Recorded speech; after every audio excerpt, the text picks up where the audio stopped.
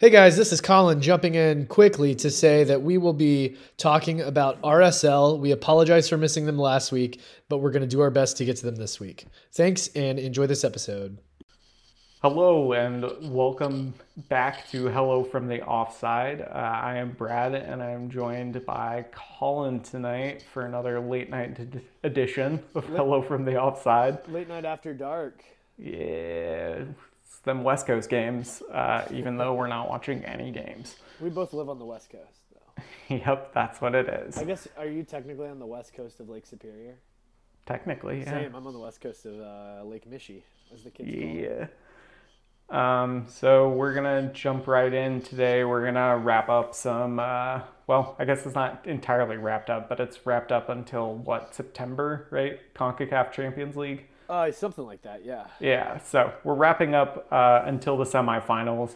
We'll be discussing that. We'll be discussing weeks 3 and 4. I think more emphasis on week 4 because there were better matchups.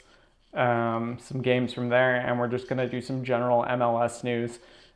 So to kick it off, the first topic we're going to talk about is the young guns of MLS, baby. Pew pew. We got some young guys doing things. So obviously, I feel like it's been pretty big. Anyone who's following MLS, it's been pretty big headlines that Cade Cowell for San Jose and Caden Clark for New York Red Bulls have both been lighting it up in the early season. Are these guys even Gen Z, or are they like the generation after that? They're like They're 17, so I think AA. technically they're Gen Z. Okay.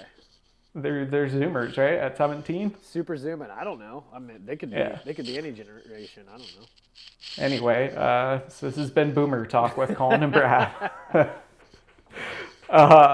No, I think obviously it's hard to take a lot of stock since there have been 4, I guess technically 5 games for some teams. Yeah. So it's really kind of jumping the gun to say anything too crazy, but in a 5-game stretch, Cade Cowell for San Jose has 2 goals. He almost had one, I guess, which would have been Wednesday night against Seattle, which would technically be week 5, so we're not even going to really talk about that game. But he almost scored in that game. I think Caden Clark has been a little more impressive. He has 3 goals so far in 4 games. So, Colin, what are your thoughts on these young, exciting forwards? I think these guys remind me a lot of Brendan Aronson. They are the guy that's going to sit right behind your number 9, but is not really a 10. So they're going to play on the wing. They're going to play maybe as a second forward, but most likely they're going to be one of those wing spots, or even maybe in the middle in a 4-3-3. And they're going to be able to create and get you some goals. Caden Clark is, he's already been sold technically to RB Salzburg, so he's, I believe, going there after this season. Yep, I think you're correct, yeah. And he's shown a knack for goal. He scores these kind of karate kick goals in the box with some frequency. I'm a little bit more impressed with Cade Cowell, who is coming out of nowhere to do this. I'm sure the deep San Jose fans expected him to be good, or maybe even thought, hey, maybe this guy's going to do something. But he's really, really shown a lot, not just in his scoring goals, but in his passing. He's making a lot of really interesting passes in the final third. Yeah, he's a fast boy as well. That helps. Yeah, I think it was his second goal this year. He scored. He received the ball just on the other or the attacking side of half and was able to kind of beat his man and make a good run and score. Yeah, I think you're kind of spot on that they're kind of the Brendan Aronson, I guess, kind of young Christian Pulisic, although he wasn't in MLS, but his early days with Borussia Dortmund, he kind of liked to play that floater wing role where he wasn't really a striker, but he would kind of get into the middle and he could play out wide. And so it's definitely encouraging to see these young 17-year-olds, playing at such a high level, especially since last week we talked about the younger Aronson, and I believe Colin said he's 17. No way he could be do well in the MLS. So, I mean, I guess this is kind of the mold, I think It also helps the system you're in, but I think all of that. I also think Pulisic, like you mentioned, is the best comparison for these guys. He is this attacking player. Pulisic, I think, can play as a number 10 for any team.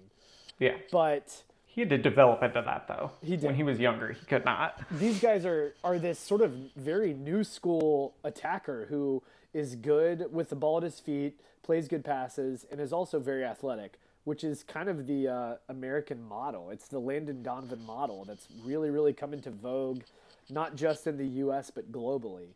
And maybe this is a bit of a hot take. I don't really think it is, but, we're used to seeing young players from various places get chances early and do well. And now that we're seeing Americans do it, it seems to me that maybe it's just a case of giving these players opportunities rather than saying, oh, well, young Brazilians are so much better than Americans. And maybe that's the case. Or even young British players are so much better than Americans. But maybe it's just they're getting opportunities, and when you give players opportunities at high levels, they adapt quickly. Yeah, that's a really good point. I think, it's kind of weird just reflecting on the last 10 years of U.S. soccer to think that, this is the dream that we are all sold with Jurgen Klinsmann, was that he was going to build up our youth academy and he was going to get these young players doing more European style. And I think these players, while excellent, I wouldn't describe as European technical players by any means. But they're insanely athletic. And I think that's something uniquely almost American sometimes, is that what we lack in technical skill we'll make up with pure athleticism. Don't you think that Caden Clark or Cade Cowell could get minutes for the bottom half of the Bundesliga right now? I do. It'd be pretty... the bottom half of the Bundesliga is pretty trash. It is. I mean, and that's the thing. We're so used to, in America, the Premier League, which is, I think, far and away the best league in the world.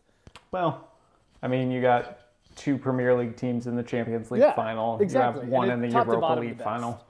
And Americans do not seem at all built to play in the highly technical Spanish league. But Germany, we thrive. That's Sergio Dest would like to have a word with you. Yes, that's true. That's fair. But we thrive there. Americans thrive there. I don't. I'm 33 years old and slow and hurting and broken. But young Americans seem to thrive in the Bundesliga, and I wonder if does Caden Clark even make it to Salzburg? Is Leipzig going to be like, hey, we're just going to bump him over here? I think he goes to Salzburg first. I think it's a good landing spot for him too. I think not to get onto this rant, but I think the Red Bulls have a really good system in that they don't rush anyone into a place that they shouldn't be. So how long do you think, not to take us too far from our MLS rebrand, but how long do you think Brenden Aaronson stays in Salzburg before he jumps to Leipzig? I think 1 more year. Okay. I think he was pretty, while he was doing really well for Salzburg, he wasn't their true starter. Sure. I think he needs a full season to prove he can play the rigors of a full European season, non-COVID, obviously, as well, where, he's going through all the pressures and things. And, if he stays at the pace he's been playing at, I don't see him being 1 more season if he starts next year for Salzburg. I agree. And I think the biggest thing that he did, and that a lot of players, young American players, have done, is to grab the opportunity they've been given. I mean, Aaronson has not even lost a step from leaving Philadelphia. He's essentially he's been playing since last year. He's not had a break since the last MLS season. So this upcoming off season is the first real chance he's going to have to catch his breath.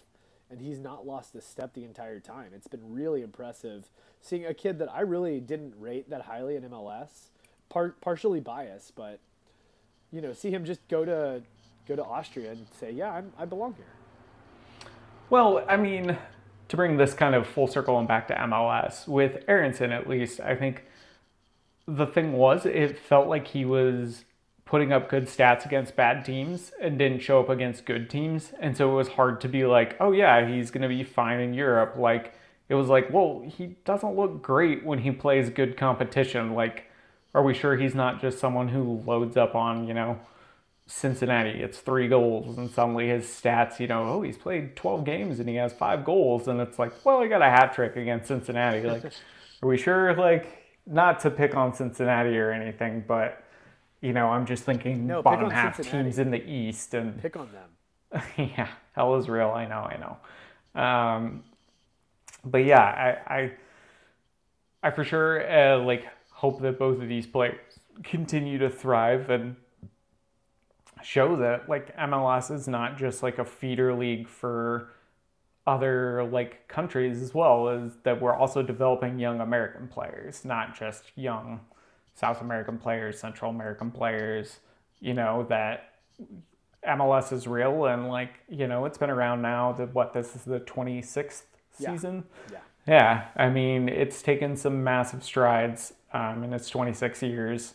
It's still a baby league when you really think about it. Yeah, and So. I think one last point on this. Yeah. I think maybe either in our Facebook Messenger in the last podcast, I mentioned that I think it was Sam Sedgwick from The Athletic who referred to LAFC as a bunch of central midfielders playing at the same time, sort of like 2009 Spain. And what I think Red Bull is doing in their entire hierarchy from top to bottom is playing a bunch of wingers, which might be a little bit more interesting than a bunch of central midfielders. And Caden Clark, Seems to work. Cade Cowell, Pulisic, even though he's never been in the Red Bull system, and the other kid who I can't remember right now, Brendan Aronson, all fit that system. Maybe that's the future of soccer. Maybe it's just soccer right now, but it works well. Seems to work pretty okay for Dortmund. Yep. I mean, they're pretty wing heavy usually. Exactly. So, all right. Well, that's just kind of going to wrap up. I know that there are other young players doing great things in MLS. There are some other younger defenders who are doing well and whatnot, but these have been the two, I guess, headline grabbers. So we'll just throw that out there. Moving on and kind of staying in the New York area, let's talk about the Kaku saga. Kaku. So he is technically, I believe, signed to New York City, right? Or is it the Red Bulls? No, it's Red Bulls, yeah. So he's technically signed with the Red Bulls, but he's not playing for them. He's playing in Saudi Arabia, and he lost a court case, and so MLS has filed suit against him. Colin, explain MLS contracts. Go. I wish I could. I honestly think this is more a case of Kaku was, to my understanding, out of contract with Red Bull, but still the league has an understanding that they own his rights. And Kaku said, no, you don't. I'm leaving. I am going to play for the Saudi Arabian team. I don't think that's going to hold up in any of the, if my understanding is correct, I don't think that's going to hold up in FIFA. They're going to be like, get away. But I don't blame MLS for doing this. If they can get players to think that they're under contract with MLS for as long as they've signed and then onward, that's a big deal for MLS and really a big blow to players' rights. Yeah, I'm hoping for that exact reason. It's not, anyone who is not just an MLS fan and a international soccer fan in general knows that MLS contracts do not work like contracts in Europe. I mean, if a player's unhappy in Europe, he basically goes to management and says, I'm not happy, I'm not going to play, and they pretty much find him a new home in most cases. Yeah, I think there's some positive and negative there. So in those cases, contracts are a little bit more fluffy. Almost always the contracts are paid unless the team can't afford it. But in MLS, you don't sign with a team. You sign with the league, and the league assigns you to a team. That's all a funny way of saying, yes, you're going to talk to Philadelphia, and Philadelphia's going to say, hey, do you want to come play in Philadelphia? You'll say yes. You'll sign for the Union, but your contract is held by the league, and you are an MLS player who is just owned with this single entity MLS. So you can move throughout MLS, your contract won't change, but you are an MLS player rather than a Philadelphia Union player. Yeah. And a lot of this probably has to do with kind of the early formation of MLS. So it might be a relic and it might go away. We'll see. But that saga is definitely going to be an interesting kind of test case to see how this goes. Obviously, in the U.S., the court system has already ruled or the independent arbitrator has already ruled in favor of MLS. So that's why this is going to an actual court, is to sue, to have the arbitrator's decision enforced. So we'll just keep it kind of rolling. Just briefly touching on this real quick. Cabral is finally with the Galaxy. He finally made it from France. All visa issues worked out. So that's exciting. They finally have their third DP. I don't know. Do you want to say anything about this? Yeah. Guess how much he makes a year? Oh, is this going to go into your deep dive about salaries? Not unless you want it to, but it can. Yeah, let's do it all at once. Sure. He's a DP. I remember he's his a young deal DP. was... He's not a real DP. Yeah. Oh, he is a young DP? It's official? I think he's a young DP. I could be wrong. I could totally be wrong about that. I thought we squared this out. He's 21 years old, so yeah. he could be a young DP. I think his deal was like 6 or 7 million, but I don't know, spread over like 4 years. So he's probably making just under $1 million. He is making $1,440,000 a season. That probably puts him in the top 10% of MLS players. Top 10% for sure, but he is making... So let me just tell you some players he makes more money than. Ezekiel Barco, Darwin Quintero, Giassi Zardes, Jaime Moreno. I'm just going to Yimi Chara. Yimi Chara is at 1.2 million. Yeah, but Zardes needs to fire his agent. He makes more than Jordan Morris. The list goes on of players he makes. Kellen Acosta, Paul Arriola, but I for a player who came from League Two, like not even, I believe it's Ligue 2. Yeah, not even Ligue 1. He's from Ligue 2, and I know Renee's not here to take up for him, but that is a shocking contract. Yeah, it is pretty wild.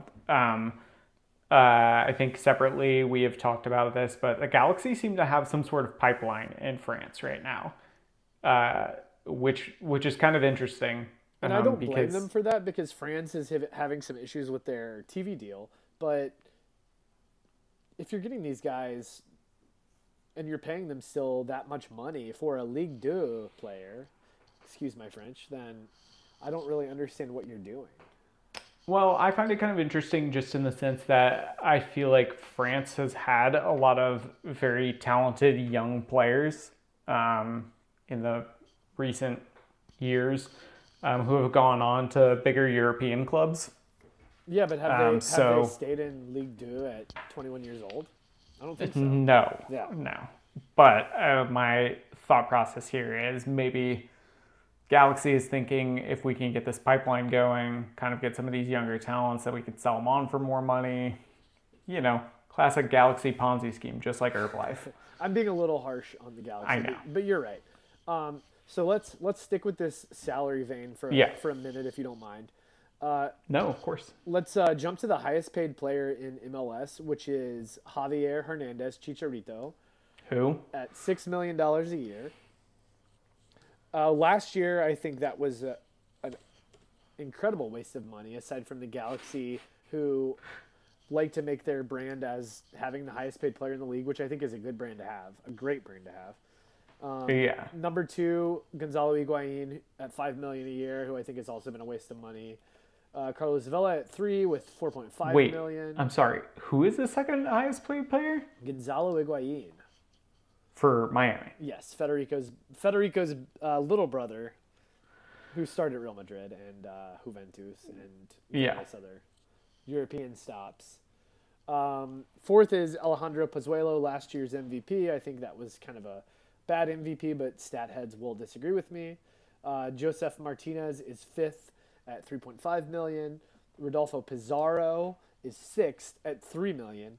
And I think the worst value contract in all of MLS is in seventh with Jurgen Locadia from FC Cincinnati, who makes $2.5 million a year and has scored 2 goals in 21 matches as a striker. That's not good. That's yeah. I don't know how to sugarcoat this. So this is just base salary, though, right? This is base salary. I don't think it's worth talking about guaranteed compensation. No, I don't care about that. Guaranteed comp includes bonuses that are sort of like spread out through the years of the contract. But I think this year the best thing to talk about is guarantee or is base salary. So we just missed Nico Ladero, who's at 2.1 million, who is just under Josie Altidore at 2.16. I think Altidore is probably pretty overpaid versus his current skill level. He's getting old, though, and he's constantly injured. He is.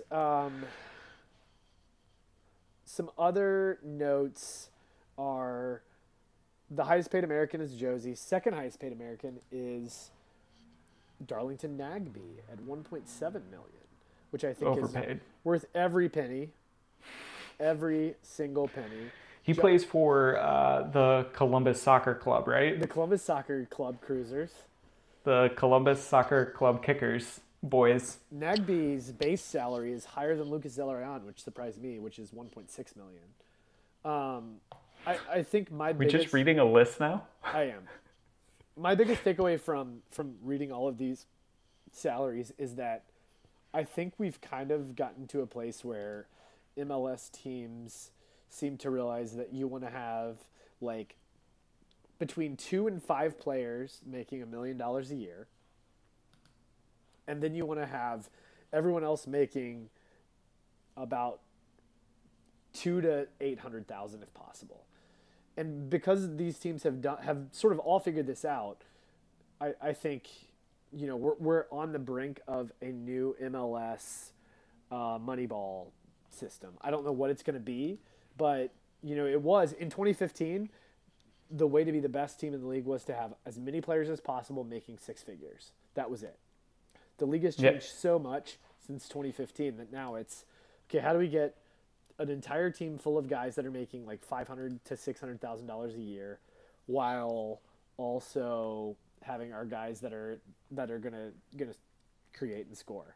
I don't know what the next step is. Maybe it's okay. We figured out that we've got to have everyone make $1 million. That's going to require the salary cap to go up drastically. But with the current salary constraints, I think we've sort of hit an equilibrium of every team kind of knowing how they've got to balance their salaries. Yeah, I think you're right. I guess right now I'm just interested to see where the league goes, long term. Like, is the league going to continue to do this salary cap forever to kind of even the playing field? Or as it continues to expand, is it going to look at the salary cap and think, this is ridiculous? Yeah, I agree with you. I think the league has essentially 2 paths to take. Path 1 is, do we continue with the salary cap and make it higher, or which does promote the health of the league and makes the league stable. The MLS certainly lost money, but is one of the more stable leagues during the pandemic because the salary structure is incredibly low. Yeah. Or do they free up the salary cap and say, you know what, we're going to open things up and then risk crazy transfer fees? Yeah, and super clubs. Yeah, I think if any league in the world could start over right now, they would take the MLS structure. At the same time, I'm more labor friendly as a human. That's my, I tend to lean a little bit that direction. So because of that, I want I want a more open salary cap. I'm also, on the other side, I'm a fan of a team from a small market that thrives when you can exploit a salary cap for to find efficient players rather than expensive players. Yeah, I think for me, just thinking about this in general, um, I think the smart move for MLS is to just kind of slowly increase the cap, but not do away with the cap. I think obviously with the pandemic, everyone took a loss. Um, Either, every business, I guess every human really took a loss the last year and a half or whatever it's been. Um, and I just like, I don't think you can increase the cap right now, but in a couple years, I think you should kind of steadily raise it, kind of like what the NBA does, where every year, it kind of changes and fluctuates based on a bunch of different factors. Obviously, I don't think it'll ever get to the number NBA does, but I think that's probably kind of in the mold of what makes sense for the MLS to continue to be successful, because I Yeah. think the fear here is super teams. I mean, you have big markets and they would just, wreck. Like, I don't see how, some of these clubs would ever compete. We would Yeah. definitely get like a big six in MLS. So I broke down the new CBA back in February for Massive Report, and through 2027, the life of the CBA, the available roster spend goes from essentially 9.2 million this year to 13 million in 2027. That by itself is not enough to make the league competitive. No. It's enough to maybe win some more games against Liga MX if that's what you want, but it's not enough to beat every team in Liga MX every single week. That said, there is a revenue sharing agreement that will come into play in 2023. If for some reason ESPN or somebody decides to give MLS a crazy amount of money a year, that will get rolled into the salary cap. So that could change Yeah. things, but the league is clearly looking at, okay, maybe in 2028 is when we decide, let's blow this up, let's become a league that pays a lot. But by then, they're going to be looking at more than 30 years of success, 30 years of fans, and it may be the time to do that. I agree. I think that's probably the correct model. I think, MLS has been fortunate. I think their deal with ESPN has worked out really well. I, for one, enjoy it. I enjoy being able to watch any game, basically, using the ESPN Plus or whatever the hell platform it is now. I forget what it's called, but I think they kind of were one of the first leagues to kind of buy into this all streaming thing, and they kind of scrapped their own network, which was clunky and not the best. So, I think ESPN, it drove a lot of subscriptions to start with that, and UFC. Yeah. I'm glad to see MLS continue to grow, and I think ultimately it's going to continue to be successful. And I think you're right about the model not being high enough, but there's not a lot you can do. I think as a fan of a team, I would trade my team continue to exist and not, and be able to open a new stadium and buy players occasionally, rather than close out.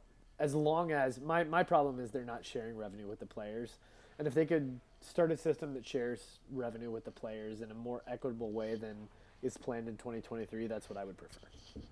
Yeah. Any other thoughts on the salaries and No, just I think I guess let me ask you this. Yeah. You've dug a lot deeper into the salary stuff than Yeah. I have. I just stood, a cursory glance to look at some of the big name players, see where they were at. Were there any teams that like surprised you with the makeup of their salary? Just kind of like looking at it from a team standpoint, like, oh, like I thought this team would be higher, or I thought this team would be lower.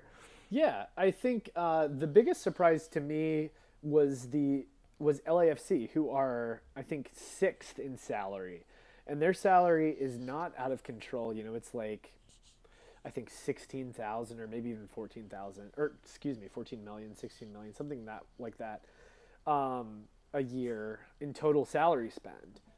The number one team in the league was LA or the LA Galaxy. Number two was Toronto. That has changed as of these salaries getting released. That doesn't include Jefferson Soteldo, who will take Toronto to the number one spot.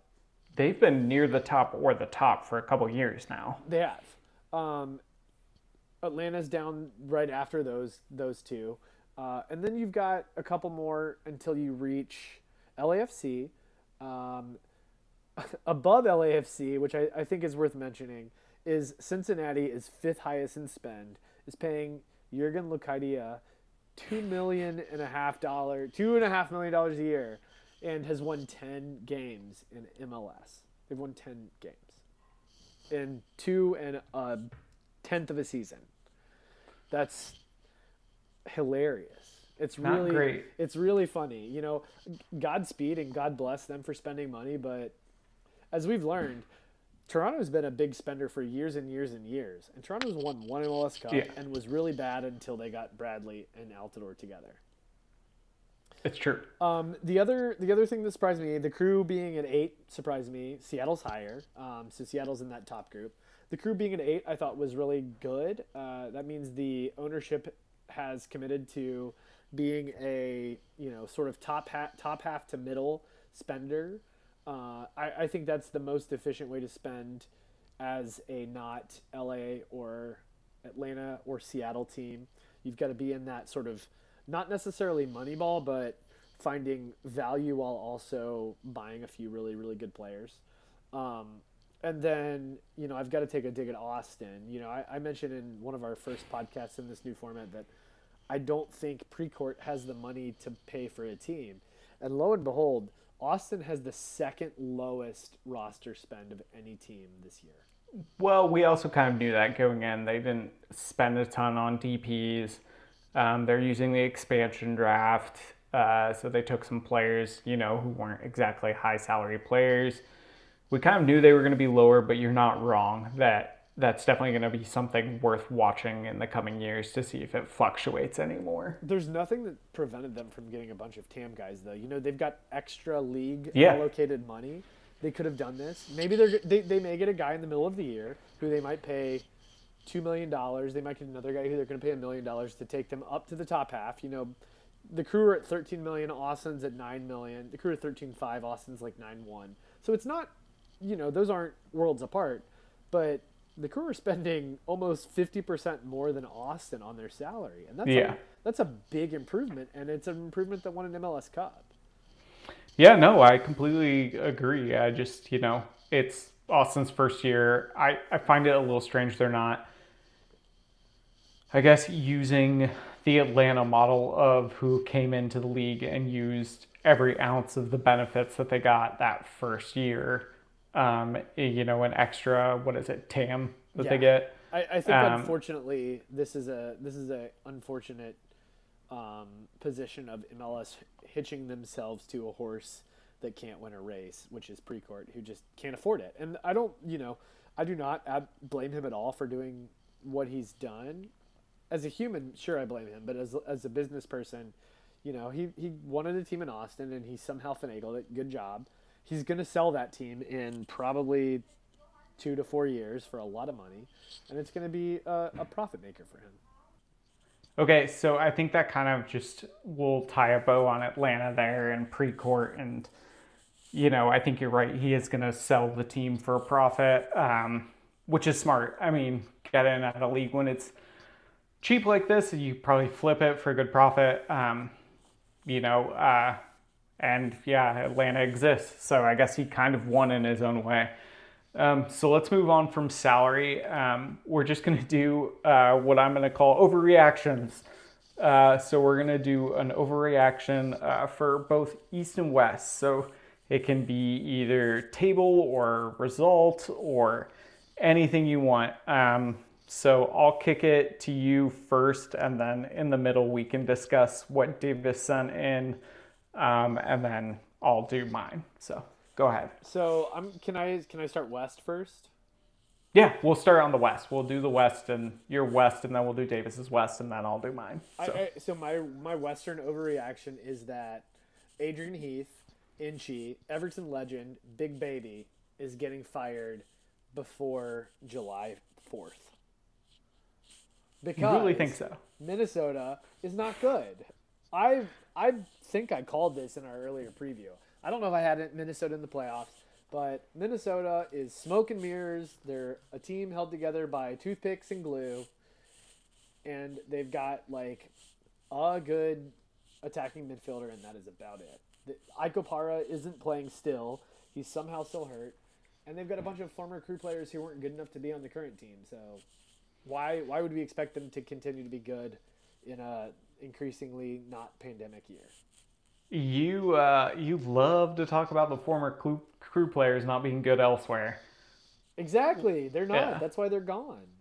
Well, I mean, I'm gonna say this before we like move on. I will say I don't know who is like the data person for the crew, or whatever, but they must have like someone in the front office who's on top of this because they seem to maximize players, get rid of them when they seem at their high, and then they go elsewhere and aren't great. That's a conversation for another day. But the crew, per Elliot McKinley, massive reporter, writer, and huge soccer stat person, the crew certainly do have one of the better statistical analysts in the league. Gotcha. Yeah, I mean, it shows. That's just the point here. So while you were saying that, I'm just going to tie in Davis real quick. He also has Minnesota as being his overreaction. He says that he's floored that they have been so bad and terrible, and he said that the early results in some cases are kind of fluky, but he doesn't think that it is a fluke for Minnesota, and it just looks like they're flat out bad at soccer. I agree. And I feel like you kind of hit on that pretty well, so I won't touch on it. He also just threw out Portland and LAFC. He's pretty confused about them. Both those teams aren't having the results. We all had them predicted them to be high, but he believes that it's early. Things will probably turn around for those two clubs. I think for LAFC, for Portland, I think they'll be okay. LAFC, we are very quickly approaching the end of their window phase. This is their third year now, and the third year so now Carlos Vela's kind of missing games again. Year one, he was healthy. They didn't make it to the finals. Okay, whatever. Year two, he was injured. They didn't make it to the finals. Okay. Year three, he's already injured again. So, it's LAFC's got to look in the mirror and say, do we have the money to spend? They're not one of the, like I said, they're not one of the top 5 salary spenders in MLS. And two, if this is it, then how do you move forward? I don't know. Yeah. We were kind of talking about this with salary, and I was thinking to myself, but couldn't remember if this was the last year they had the TAM extra. I don't know. I don't think anyone really knows how long the extra GAM and TAM lasts, but it's probably this year or next year. Yeah. So that'll definitely be interesting. Because to kind of tie in with Davis and you, I definitely think this is like LAFC kind of has to put up or shut up this year. They came in with all this goodwill in LA, much to Renee's dislike. They came in with celebrity owners and all sorts of fanfare, and they built their stadium in LA. I don't know why I just did a hand gesture. No one can see, but they came in with all this stuff, and to bring in fans, they needed to have a fan base, because I don't think relying on what used to be Chivas USA was gonna be enough fans. Obviously, I don't think you can go to your cadre of celebrity owners and say, we want to buy this player and pay him this much a year that is outside of what we get from MLS. Can we do this? I don't think they're going to be like, yeah, sure. I'm Will Ferrell. Here's $1 million. I'm whoever. Here's $50,000. I don't think they're going to get that. Yeah, unless they win. Even then, I don't. So they've won one trophy, the Supporters Shield from 2019.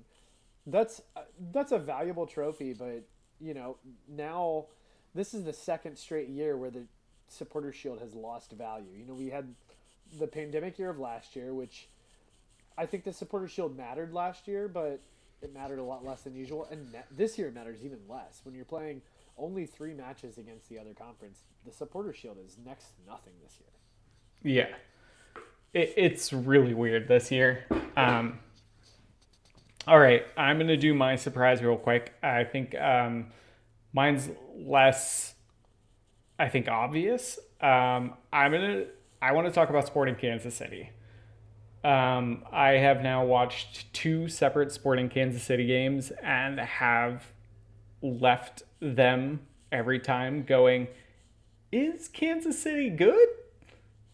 I don't know. I think they're bad, which to me is a surprise. They've been in the same system for so long. They've been really good in that system, even with, I would say, squads that are lesser talented than other teams, and they've still been a threat to win the West. But this year, it's early, obviously, so I'm not putting a lot of stock into it. That's why this is called overreactions. But if this continues, it's going to be a long season for Kansas City, and I'm not sure if their manager survives. I don't think they can move away from him yet. They've won the West regular season 2 of the last 3 years. That's impressive.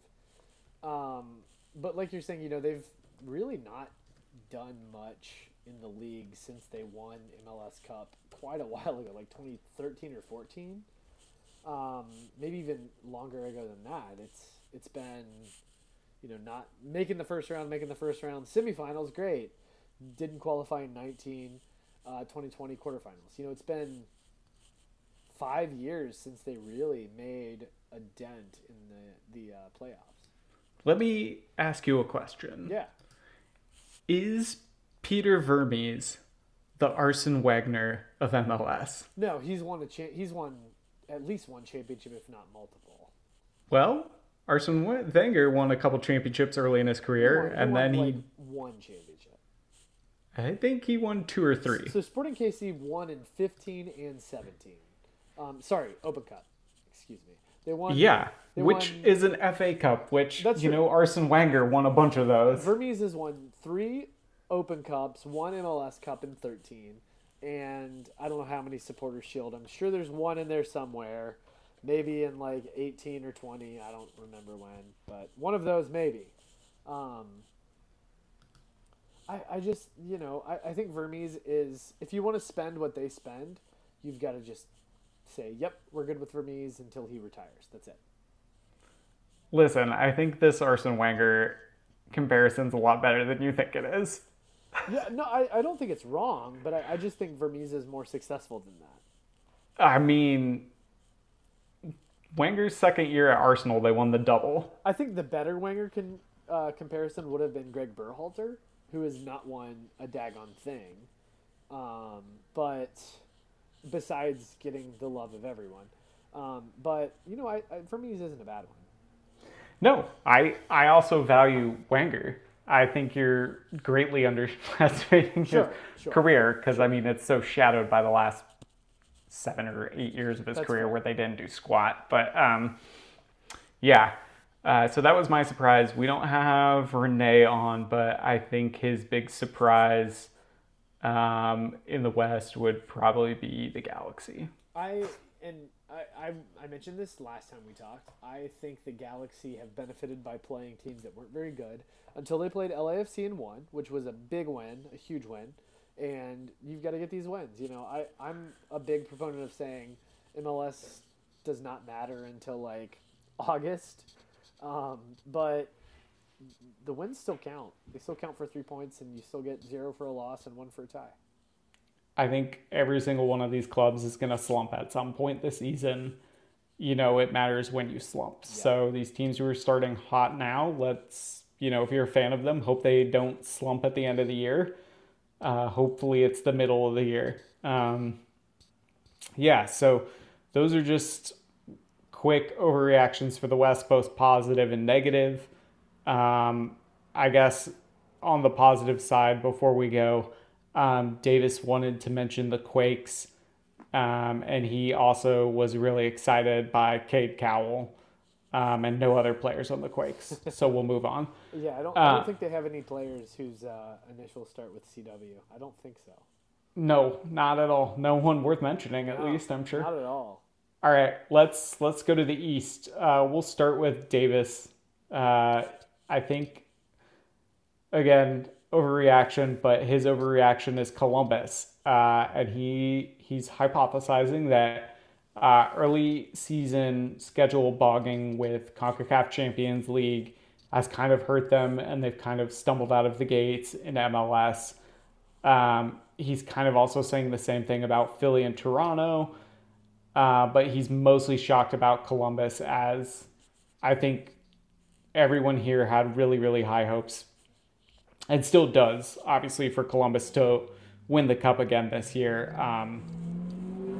So for him, that's been the biggest shocker.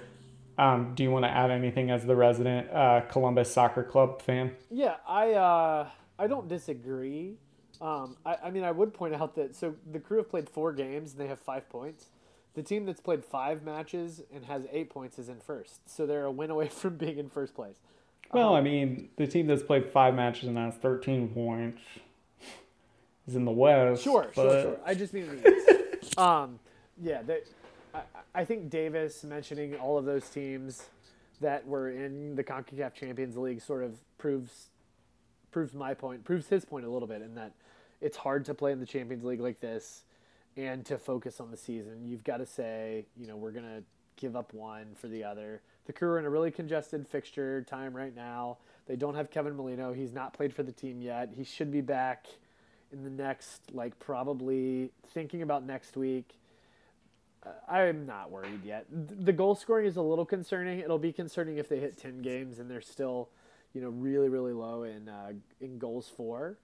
But that's still a factor of Jossie got hurt, 2 weeks ago. He's still recovering from a shoulder injury, which is not a fun thing to play soccer with. So no. I'm not concerned yet. I may be later, but right now I'm not. Listen, to jump on this, this is overreaction part of the pod, but I am absolutely not concerned about Columbus at all. Just to put the East in perspective, and we said this beforehand, there was going to be 2 clubs probably near the top and kind of a lot of congestion because we thought it was the weaker of the 2 conferences. Okay, so in the East, from 11th to first place is all separated by 1 win. Yeah. 11th place has 5 points and first place has 8 points. In the Western Conference, first place has 13 points and 11th has 5. Being in 11th and only having 5 in the West is a little bit different than in the East. Yeah, you could win 1 game and suddenly find yourself in the playoffs in the East. I think Chicago and Cincinnati are sort of setting themselves apart as being bad teams, but otherwise, no one cares right now. None of this matters. Since you mentioned it, let's jump into Chicago, because that is my team that I am surprised about. They stink. I did the preview for Chicago. I was pretty high on them. I am no longer high on them. They should change their name to the Chicago Dumpster Fire. Can they call the Crew rebranding person? Yes. Oh, sorry. Columbus Soccer Club. No, they already did it. Look at their logo. That's just a bunch of triangles. It's actual dumpster fire. It is. Yeah, no, they've been so bad, and I expected so much more from them. And the worst part about it is the player that they sold off to Montreal is doing really well in Montreal. He is, you're right. So I don't know what's going on in Chicago, but I was high on their manager. I thought this was going to be a good, fun year because they had young players. I am wrong. I think they're going to be bad. I think they might be the worst team in MLS. I legitimately think they might be worse than Cincinnati. I think you're right. Which is weird to say. I think we both like Baric. We think he's going to score goals. I wonder if they're coming to a point where they've got to say, this So they've made a lot of really bad contract decisions. Even with this team, they keep doing it. So when are they going to say, let's move off of Barich's contract and let's find a way to somehow get to zero? They've got to do it. That's the only option they have. Yeah, and to kind of put Chicago in perspective, I shared this tweet within the group, and I'm going to share it now from Jeremy Nicola. The Chicago Fire lost Wednesday in their 5th game of the year, 1-0 at DC United. Chicago are now 0-4-1, have lost 4 straight, and haven't scored in 314 plus minutes. They're winless in their last 11 dating back to 2020. They're now 0-13-4 when conceding first under Wiki and still looking for their first road win since October of 2019. Yeah, the Crew are about there with the road wins too, so I won't get too. I won't talk too much about road wins in MLS. Yeah, I understand that, but the Crew don't have any of those other stats. That's true. So that's my takeaway. It's more of a negative. I don't. There's plenty of positives on the East. I think Montreal's kind of been a pleasant surprise. I think they're doing better than. Well, I guess Davis thought they were going to be good, but the rest of us were kind of low on them. But yeah, I mean Barich. So Barich is 29 years old, and he is very clearly in his prime. He's peaked now. I think Barich is one of the top 10, maybe even top 5 strikers in the league. So if they can move him for a significant amount of money, they've got to do it. Yeah, I mean, he'd be a lot better if he had anyone who could give him service. Yeah.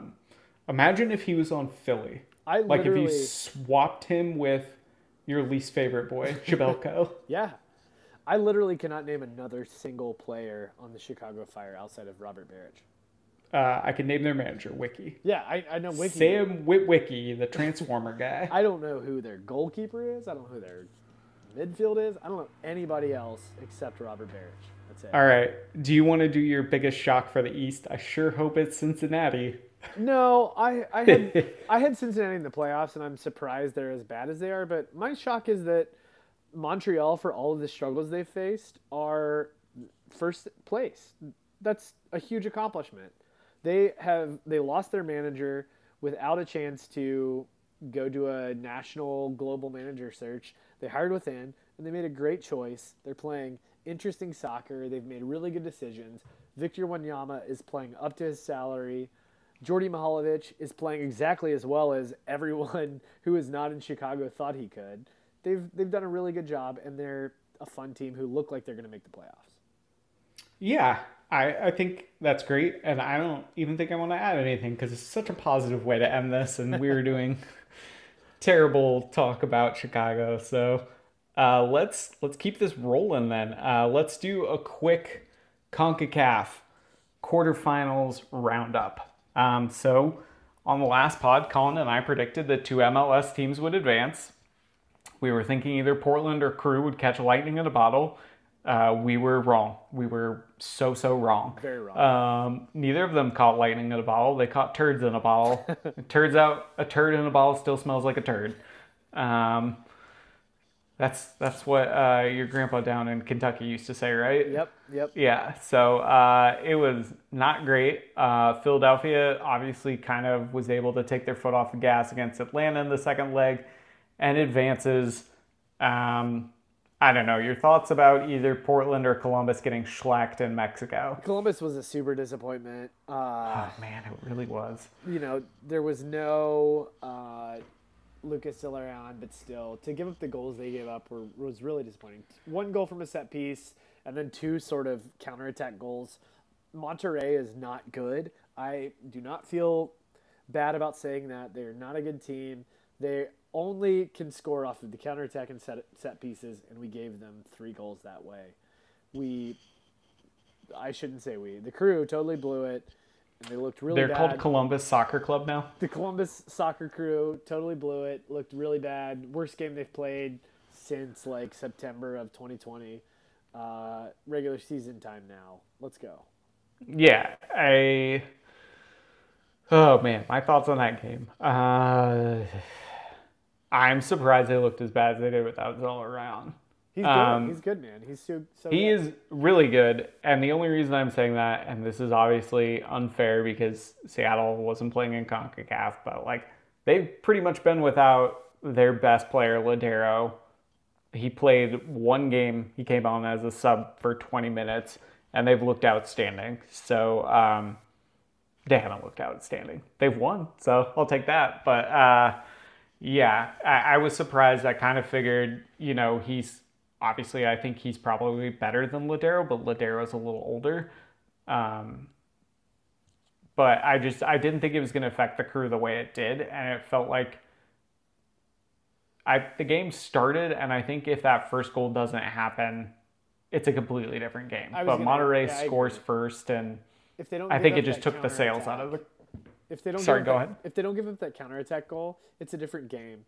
But the Crew still really didn't do much outside of the time between like minute 20 to 45. They didn't do much. The second half they were bad. The beginning of the first half they were not good enough. So that's how it is. Maybe if Kevin Molino's healthy all year, they'd do better, but he wasn't, and that's reality. So all right. Well, do you want to talk about Portland at Club America at Azteca? No, I'm not surprised they lost. Portland is good, but they're an early season MLS team playing in Azteca when they had to win, and they're not going to do that ever. All right, yeah, no, I'm good with that. It's just reality. Like it was 3-1. Yeah, not surprised. How many penalties were there? It's like 15 somehow. I don't know. Yeah, it was a tough game to watch. I thought because of the way Portland had lost the weekend before that game to Dallas, I think 4-1. In my head, I was like, oh, like maybe they're actually gonna go all out and try and get this game in at Azteca. And then the game started, and I was like, nope, that is not the case. So, yeah, I know the Portland fans that I know have not been thrilled with Portland at all to start this season. And I keep reminding them that it's a long season and they need to calm down. They're not healthy still. They'll get there. Yeah. I was like, you need to relax, and demand that your GM be fired. All right. Let's move on to matches. So first match up, we got Austin at Kansas City. Did you watch this match? No, not really. Okay, I think I was the only one who watched it, and I was determined to watch it for this pod because I'm determined to talk about every team. And I hadn't watched Austin play yet. Like I had mentioned, this is the second time I watched Kansas City play. This game was weird. It was in Kansas City. It was like the Sunday primetime game last weekend of week 4. Atlanta came out and scored first and had a 1-0 lead at half. And I will say this, or not Atlanta, Austin. Austin came out with what I think might be one of the best assists I've seen so far in MLS. I did see this goal. Fantastic cross to a streaking player who almost blew it. The pass was so good and his touch was so bad, he almost played it. Luckily, he was able to keep the angle and slot it past the goalkeeper. So I was watching the game and was just blown away. Kansas City missed chance after chance after chance. It looked like Austin was playing a high back line and we're getting eaten up by Kansas City on through balls. But it works out when your goalie's pretty good and Kansas City's players can't hit the broadside of a barn. So late in the game, Kansas City ties the game. And then Austin ends up getting a red card, so they're down to 10-man. And this is my big takeaway from this game. I don't think Austin's ever practiced a situation with a man down. They did not look organized at all. It was embarrassing. My high school team practiced. We would scrimmage where one team had 11 and the other team had 10 or 9 players. So you knew about shape and formation. Yeah. And good God, was it bad. And so Kansas City ended up winning 3-1, or it might have been 2-1. But I literally, as soon as the second man, or they were down to 10 men, I literally said in our chat, I was like, Kansas City just scored in 10 minutes, and they did. It was an embarrassing performance from Austin. I thought they might hold out for a draw, but yeah, not good. I think Austin's going to do that thing where they have a bunch of games where they have 60% possession and still lose because unless they can find a number 9, it might be Kai Kamara, who is, I think, still unemployed. But unless they can find a real old school number 9, they're not going to score goals.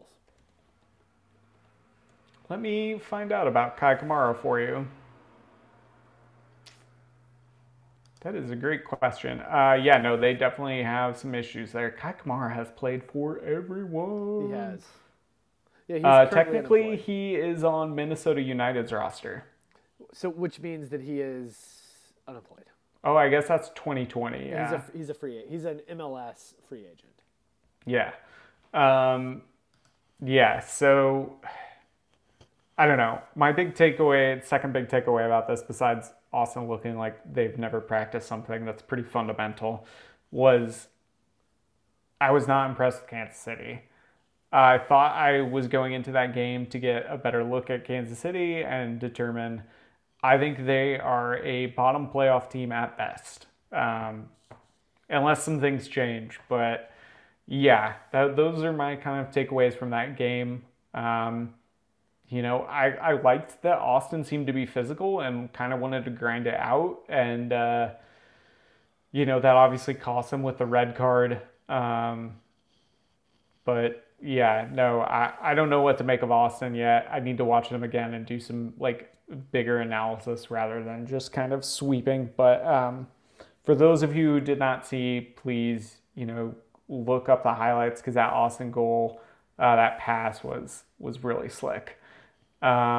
Moving on to our next game. Did you watch Orlando City versus New York City? Just a bit, yes.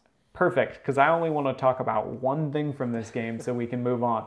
And I want to talk about the frustration that is being a fan of a team with Nani. Whoo, baby. Nani is the most Nani player to ever exist. And by that I mean he will do 40% things that probably 40% of the things that will make your head explode with how did someone do that? That goal is insane. And 60% of the dumbest things you've ever seen. And you live for that 40%. And you got it with a goal in this game. That was a sick goal. Immediately after that, he just stopped tracking back and playing defense. So it was an interesting game. It ended 1-1, but good Lord, I feel for Orlando fans because they have to be yanking their hair out with Nani sometimes. They do, but and Nani... I bet they wish they had DK. Yeah, fair. And I really think they wish they could sell him so they can move on. But Nani's going to do Nani things. He's going to score incredible goals, and those goals are going to get them wins when they need to. And sometimes he will just do a lot of running and nothing else, and that's going to be it. He is a Sports Center player. He's also the consummate MLS player to me, who is 25% world class, 75% not. That's mostly now because of his age. I know in the past his 25% world class was a lot more frequent, but most MLS players can do that. They can do one great world class thing every 4 games, and then the rest of the time are just sort of average to below average. Yeah, I was going to say he's the consummate Sports Center player of the early 2000s. If you couldn't watch the game because you weren't in market, all you would see was the highlights and be like, man, this Nani guy is insane. Exactly. He's going to look great in the highlights. I'm not a Wayne Rooney fan, but Wayne Rooney will do a lot of good stuff throughout the game that doesn't show up on those highlights. Oh, God. Wayne Rooney's a grinder. Exactly. He's kind of always been disadvantaged with some of his, I wish I had non-athletic abilities. I wish I'd made a better comparison between a white guy and a non-white guy with Rooney and Nani, but that's, oh, Jesus. Yeah, I didn't even think about that. That's the choice I had just made on accident, so I'll live up to it. Wayne Rooney's kind of like a fullback. He's a real grinder. He's a lunch pail player. He's a weight room, locker room rat, whatever. Yeah. Gym First rat. guy in, last guy out. Yeah. Oh, boy. Yep. Anyway, welcome to Stephen A. and Colin. Tough look on me. Yeah, whatever. I mean, he was. Tevez is a better example. Tevez was like that. I agree. Yeah, same Tevez as is the better Wayne like, Rooney. And, yeah, Wayne Rooney as a player. Tevez was a bulldog too. Loved him. All right. Do you want to talk Galaxy Seattle? Did you actually watch this one? I did. This is the first good team the Galaxy have played, and they look like the Galaxy I think most of us thought they would be. They are who we thought they were. Kind of a hope, probably a fringe playoff team. I think they'll be in the playoffs, but a fringe playoff team who, if they can beat the teams they should beat, will be a middle seed. This game for me was cool in the sense that, it was the first like real team the Galaxy played, and I don't really want to talk about Seattle. But for me, you could see kind of the confidence and the demand that they didn't have last year. Like, I felt like their players were more mad that they lost than they were last year when they lost. Yeah, absolutely. I felt like they thought, we should have gotten a draw. We could have maybe won this game. They couldn't have, but that's beside the point. But I think getting those easy games early in the season and winning them has given this team a lot of confidence, and I think that's going to carry this year. And if they can keep doing it, it's going to build, and I don't know, maybe they'll catch lightning in a bottle. I agree, and I think you and I think Renee may even agree, and if not, he can yell at us another episode. But I hope his ears are burning and he jumps in again all drunk. I think LA are like I said, fringe playoff team. And if they can get confidence and try to catch that lightning in a bottle, they can push up for a higher seed. But their roster is not good enough to be anything more than that. No, and it's kind of an interesting roster. I think they're doing like a half rebuild almost, where they're like tinkering and getting rid of, or they're like letting players go that they don't need and filling slowly rather than doing a full let's gut it all. And it's a rebuild on the fly, I guess, is what I'm trying to say. Is they're going to just kind of tinker, see what they have this year, and fill in some more next year. And I think in maybe even next year, but for sure 2 seasons, I think they're going to be much better. Exactly. And I think if they can get a top 3 or 4 seed and only have to play like 3 or 4 games in the MLS playoffs, they could absolutely go on a run and win it. They could be like, oh, we've blacked out and we played the best soccer we've played all year and we've won 4 games in a row. Look, we're champions now. That could happen. Yeah. It happened last year with the Crew. Like, this can happen. Yeah. Final Galaxy point real quick before we go to their next game. Chicharito says to smash that like and subscribe button. So keeping it Galaxy, let's talk Galaxy LAFC. Go. I mean, this was the second buzzsaw they've faced, and then they still somehow got a result. I think this was the game where you saw the potential Galaxy model for the year, which is defend, and be lethal on the counter, which is what Chicharito is good at. He is good at scoring in space. He's not going to create his own shot, but he's going to finish. And that's exactly what he did against LAFC. They got gross. They got yet another win against their El Tráfico rivals, and they deserved it. I really think they deserved that win. All right. While we're talking about this game, was Chicharito offside for that first goal? I don't know. Who knows? If we are asking this question, it's not close enough to matter. Yeah. I don't think it matters either. I also don't think he was offside. Yeah. I think he was fine, and I think that people focus on that and not the sick slide tackle that led to a perfect pass to him. Exactly. Which was awesome. And it was a good finish from Chicharito. We've kind of touched on LAFC with their million center midfielders playing together and their inability to do tiki-taka to score. What are your thoughts? They don't have a 9, and they need one. They've got to figure out where he's going to be, who that guy is, and they've got to go with it. If they're going to do a 4-3-3, they need Daryl Dike. Honestly, that's the guy that, like, that exact mold of a striker is what they need to lead their attack, to sit in front of Carlos Vela and all of these other guys, Diego Rossi, everyone else they've got and score goals, and they don't have him right now. And until they do, they're not going to win a championship. Now, do we think their scoring deficiencies improve when Vela comes back? Yeah, but is it going to improve by more than 1 goal a game? I don't know. That is the question. I mean, so far he hasn't played this year. He came out of the first game when he was mad that he got subbed out, and then, oh, look, he actually is hurt and hasn't played since. Oh, right, yeah. So, look, like, we all sort of joked, and Bob Bradley was like, oopsie daisy, and then it turns out he was hurt and hasn't played since. Which is what you have to expect with Carlos Vela. He's going to be that way. I'm an Everton fan. James Rodriguez has been a godsend, but he is going to miss at least a third of the games. Yeah. I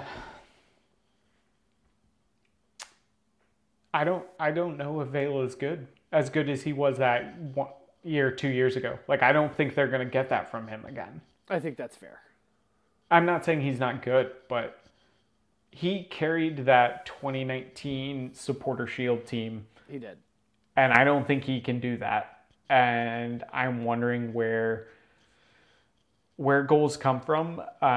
And while I think it's cool that they're trying this, like, multiple center midfielders, small guys at once, the problem is all those guys they have like to turn over the ball.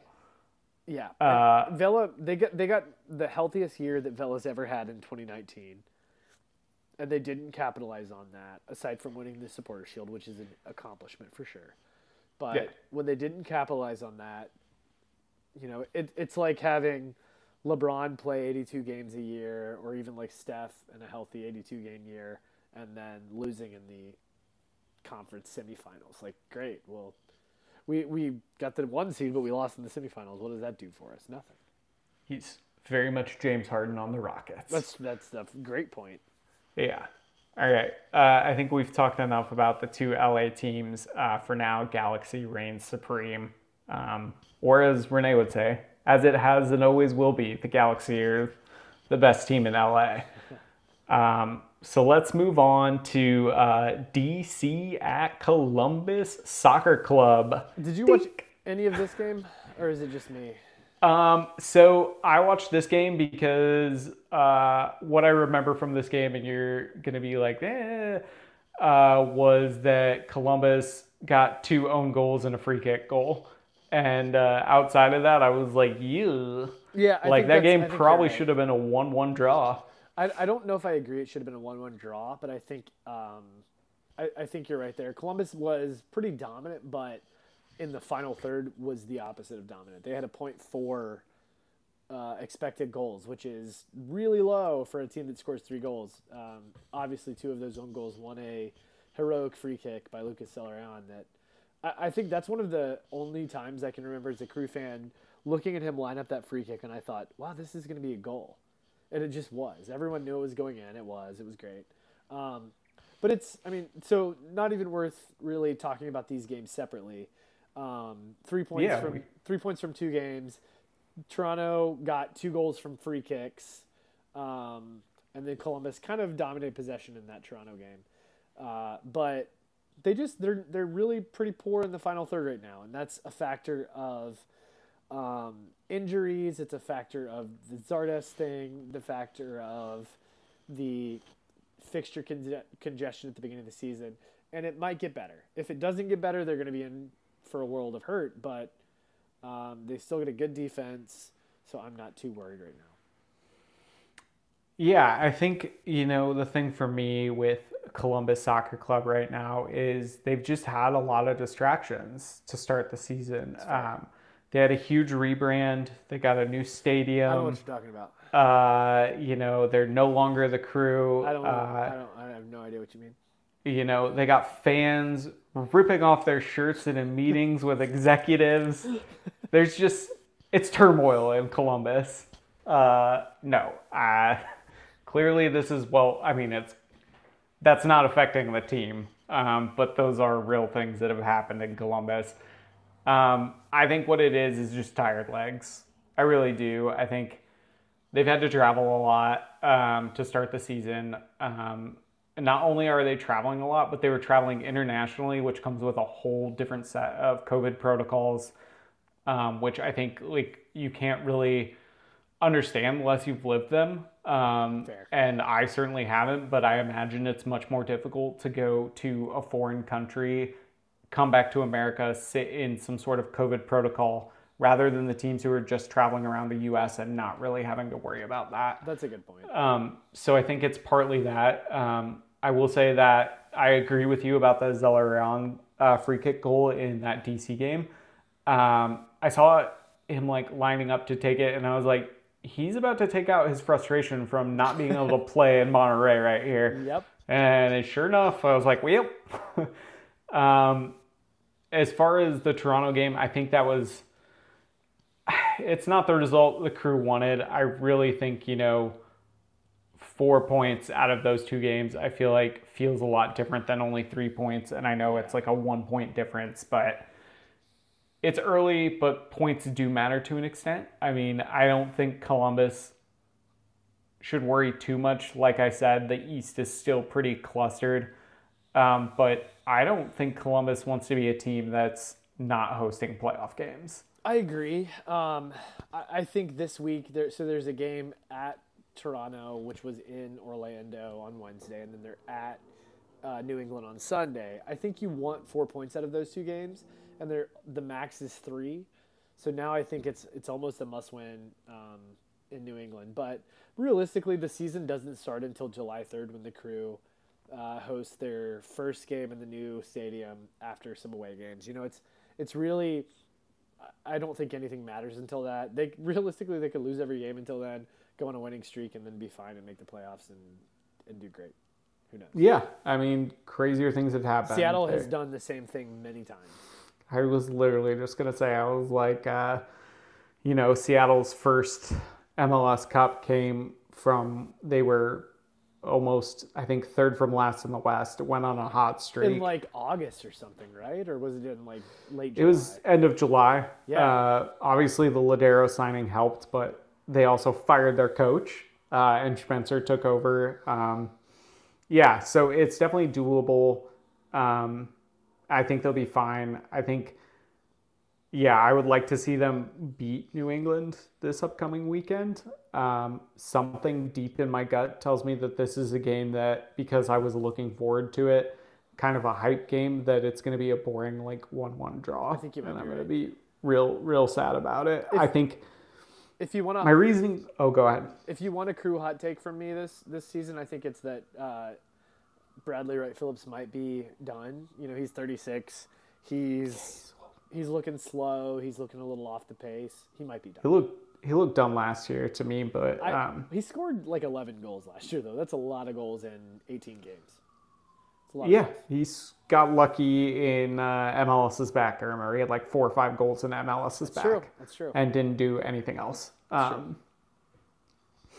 I will say, the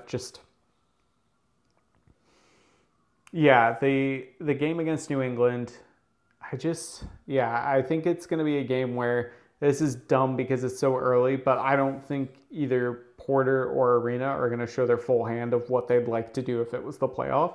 And I think they're just going to play it conservative. And I think especially for Columbus, I think a win would be great. A draw is fantastic. No injuries is the biggest win. Yeah, I agree. I think if they can get a point, I don't think they can afford any more injuries. I think we wanted 4 points from these 2 games, but if we can get 1, it's like, okay, great, fine, we'll take this. A point and no injuries is something you can take home and say, okay, let's take a break. Yeah, because you guys will have played. Yeah, you played on Wednesday. I think it's 6 games in 19 days, if I remember correctly, which is really tough. Yeah, you guys, Seattle's kind of in the same boat with their MLS schedule. They played Sunday, Wednesday, and they play again on Sunday, and then they have like a week and a half off. So I think both teams will use that time to kind of recharge their batteries. Yeah. I think that kind of wraps up our MLS matches. Before we leave, I think there is one other talking point that Cincinnati, Best in the East, opens their new stadium this weekend. What are your thoughts on the actual stadium? I have watched a lot of videos at the stadium. It looks really, really pretty. I think it looks cool. I hope it does well. It looks to me like so I've been in the Minnesota Stadium for a game, and I have been to New York Red Bulls Stadium. I've never been in it, but I went to it and tried to sneak in, but I couldn't get in. The farthest I got was in their gift shop. And I think I bought a shirt because I was like 20 and felt awkward about being there and not knowing what I was doing. It reminds me of a combination of those two. The interior looks exactly like the New York Red Bulls, sort of that two-tier, all-around stadium, and then the exterior looks a lot like Minnesota. I hope Cincinnati loses every match they play, but I hope they sell out every match and that their fans enjoy the game. My dad lives like 3 blocks away, so at some point I'm looking forward to going to a game. Maybe not this year, if not the next year.